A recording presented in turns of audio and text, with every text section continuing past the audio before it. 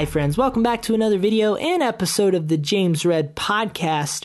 Today we're going to be talking about the importance of photography in history. I think it should be an interesting topic. I have to organize a lot of thoughts and make them come out of my mouth in a way that sounds cohesive and not like I'm having a stroke. So that'll be a journey we'll go on together today.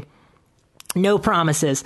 But first I want to talk about the conversation that I had with my friend Will in the last podcast episode / video that went up on my channel. It was, in terms of content, it was an hour and 30 minutes long, fantastic conversation. In terms of production quality, it was good, but it wasn't what I want it to be. And what I did was I went the easiest route, which was you take the Google Hangout recording, download it, turn it into a podcast. This introduces all sorts of wonderful variables. Well, it starts with the fact that he's streaming himself to me from the other side of the country. Then I'm streaming myself out to you guys, and there are a lot of variables that come along with that. What I'm trying to get to is this middle ground, which I would call the software middle ground, where you have some nice software, you organize some things to where everything sounds better and looks better. Long story short.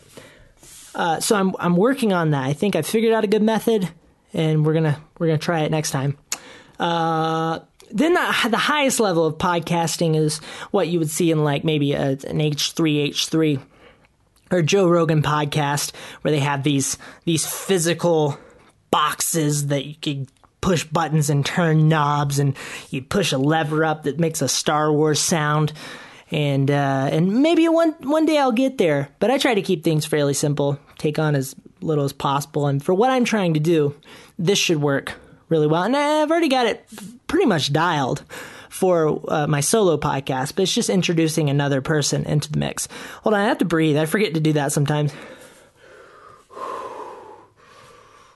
I probably need some water, but it's in the... Hold on, I'll be right back.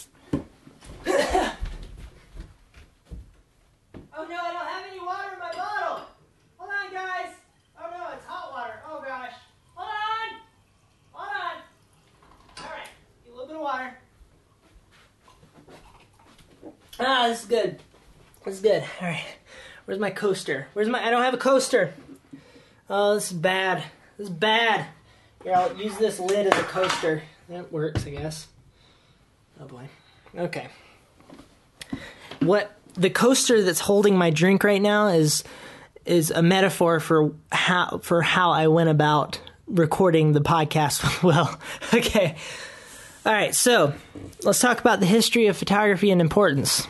The importance of photography and history. So I have many random obsessions, and they come in and they go, right? Now, the more interesting the topic to me, the more intense the obsession gets. A lot of times these topics are pretty abstract. You wouldn't necessarily think that I would be interested in such a thing. What we're going to be talking about has to do with Meteor events, but I promise it ties to the end goal. But this particular obsession is one that I came across with through a Joe Rogan podcast. I listen to his podcast. They're like 3 hours long. Fantastic. And I first found him speaking with a guy named Randall Carlson, his theory is that around 12,000 years ago, a meteor hit the Earth, or a series of meteors hit the Earth, caused a series of floods. Because at that point in time, the Earth was in an ice age.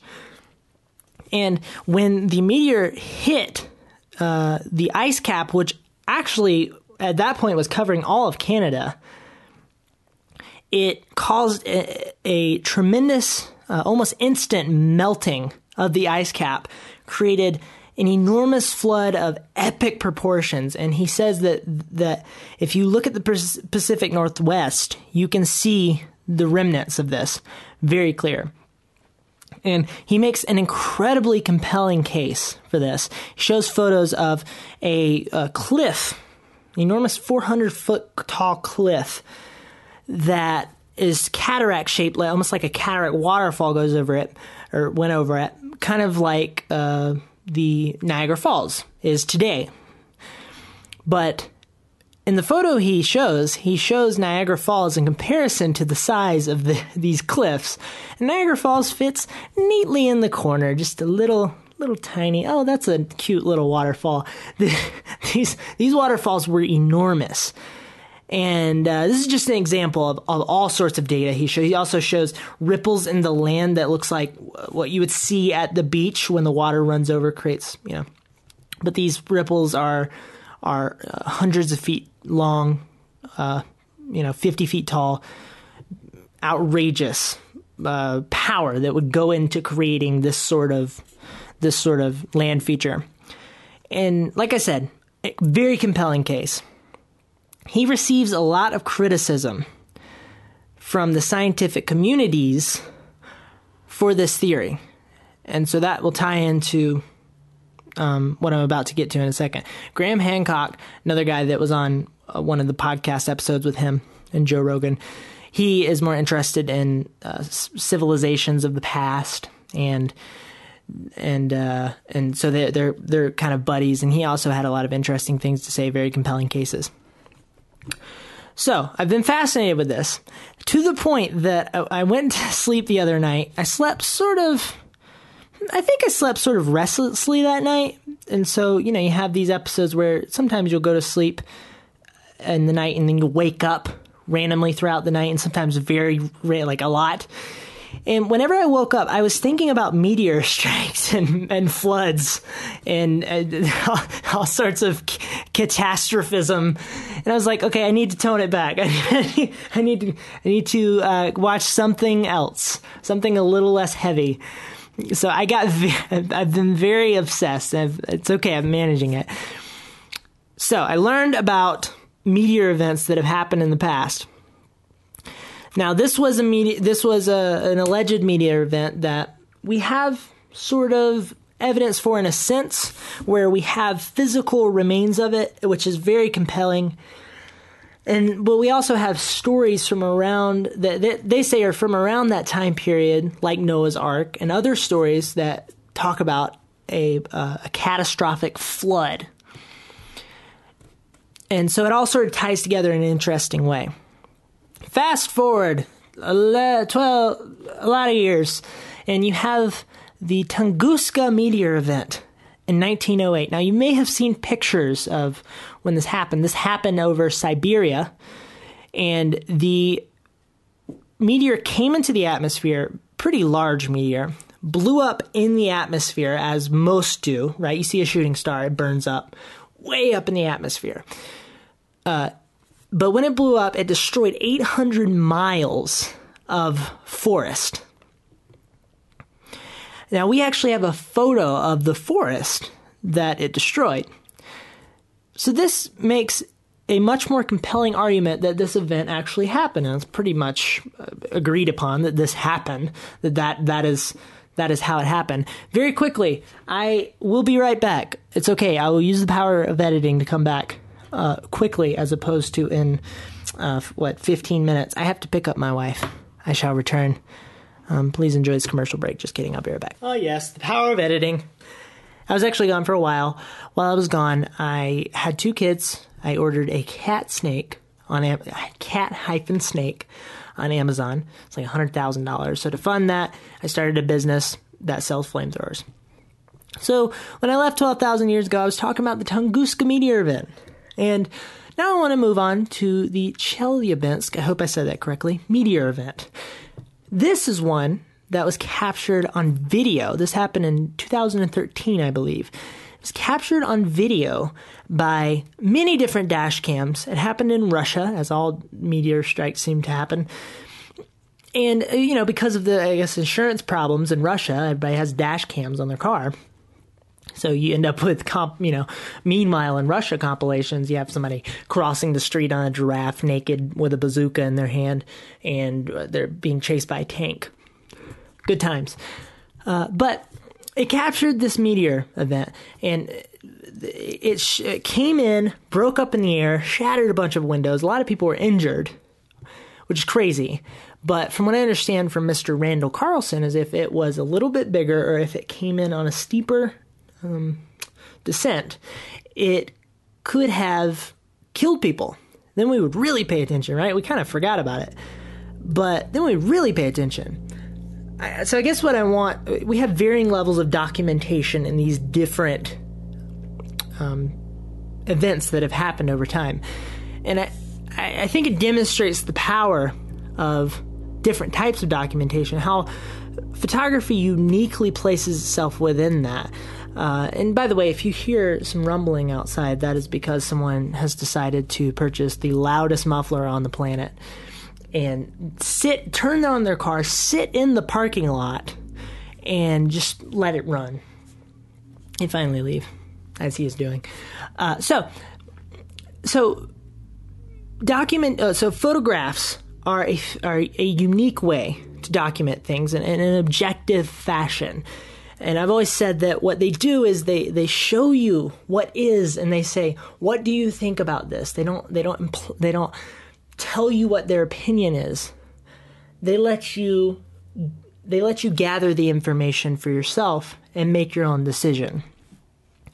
So when you layer on top of that compositional thoughtfulness, which is basically a lot of what this channel is about, when you layer on top of that artistic intentionality, you can end up with something very different, something that emotionally affects people in a equally unique way to the photograph itself, right? So this is why I think it's important to work on to practice and work on your understanding of lighting and color theory and composition. So I think that the way that we should think of photography more than just pretty Instagram photos of interesting people and capturing the beautiful things of life, right? Which is what Instagram is in a lot of ways. That's how a lot of people interact with Instagram. It would be a fantastic idea to remember that photography is an excellent way to engage with people's emotions, but not in a detrimental way. So I think that what you can have is when you engage emotions without factual evidence to back those emotions, you end up in a situation that we have faced in America with our political situation, where you have a lot of emotional appeals from people. You have a lot of people saying that this is an enormous issue, but they don't have any sort of data to back up what they're saying. But emotional appeals are way more intriguing to the human mind a lot of times than data. So we kind of go along with it, and we hear it enough, we start to get in our head, and we start to maybe even believe it, or at the very least accept that may be kind of the way things are a little bit. And it works its way into our psyche. When you look at the photography that has happened from people like Steve McCurry, James Nachtwey, Kevin Carter, these are people who have captured the extremely difficult parts of life. They share the reality of what is. And sometimes they contradict what we think is the reality. Sometimes they push out of the way what isn't, right? And so, I mean, without photos of World War II, of Auschwitz, great example, Soviet Union, not that I look at a preponderance of Soviet Union photography, but I'm sure it's out there. When you look at these photos, these are incredibly important archives. But when you take these photographers, Steve McCurry, James Nachtwey, Kevin Carter, so on, these are people who have refined their craft, and it hits us in a different way. And that's important. That's an important distinction. We need that. Cell phones are good. Cell phones can be used to craft wonderful photography as well. Let's say the common cell phone shooter is not a bad thing in itself. But we must recognize the difference, and we must recognize the importance of photography in history. that's it. Very quickly, I want to recommend an app that I use to sort of coagulate all of the elements that go into these podcasts. First off, I've been using an app called Notion, which is an excellent note-taking project organization app. I need to get all of the nonsense in my head. By the way, this is not some sort of brand deal. These are basically free apps. I need to get all the nonsense in my head and vagaries into something that is concise and laid out. And I need something that is a project manager, among other things, calendar, to-do list. But I've been using an app called Notion, but just today, so it's laid out in a block interface where you create things in blocks. So sort of like Squarespace, if you ever use that. If you've spent any time on the internet, you know what Squarespace is. But it creates things in blocks, right? You have a header block, text block, image block, bullet points, this sort of thing. And I need all of that. I need those things. I don't need the crazy drawing stuff that you can do in a lot of these apps. The free version, the paid version is $8 a month. And I'm just not interested in taking on another something per month bill in my life right now. So I hit my limit of 600 blocks. And it's not like you can delete a block and then create a new one. Once you use 600 blocks, it's all over. So I found another app called Notebook. Very, very creative. This is some Elon Musk level thinking. Notebook by a company called Zoho. They are actually the people who I have created my personal, I forget what you call it, basically the email where it's like your name plus your website. So james@jamesred.net is mine. A lot of people, for a long time, I thought you had to pay for this, but they're one of the few the only service really that I've found that offers it for free. Zoho.com. They make this app. It's fantastic. It's good for organizing projects. If you want to actually get things done and go towards the goal of what I'm talking about, which is creating compelling photographs that change the world. Sorry. This is a great app for that. Notebook. Notebook. Okay, that's it for this podcast. I hope you enjoyed it. More to come. Have a lovely day. Goodbye.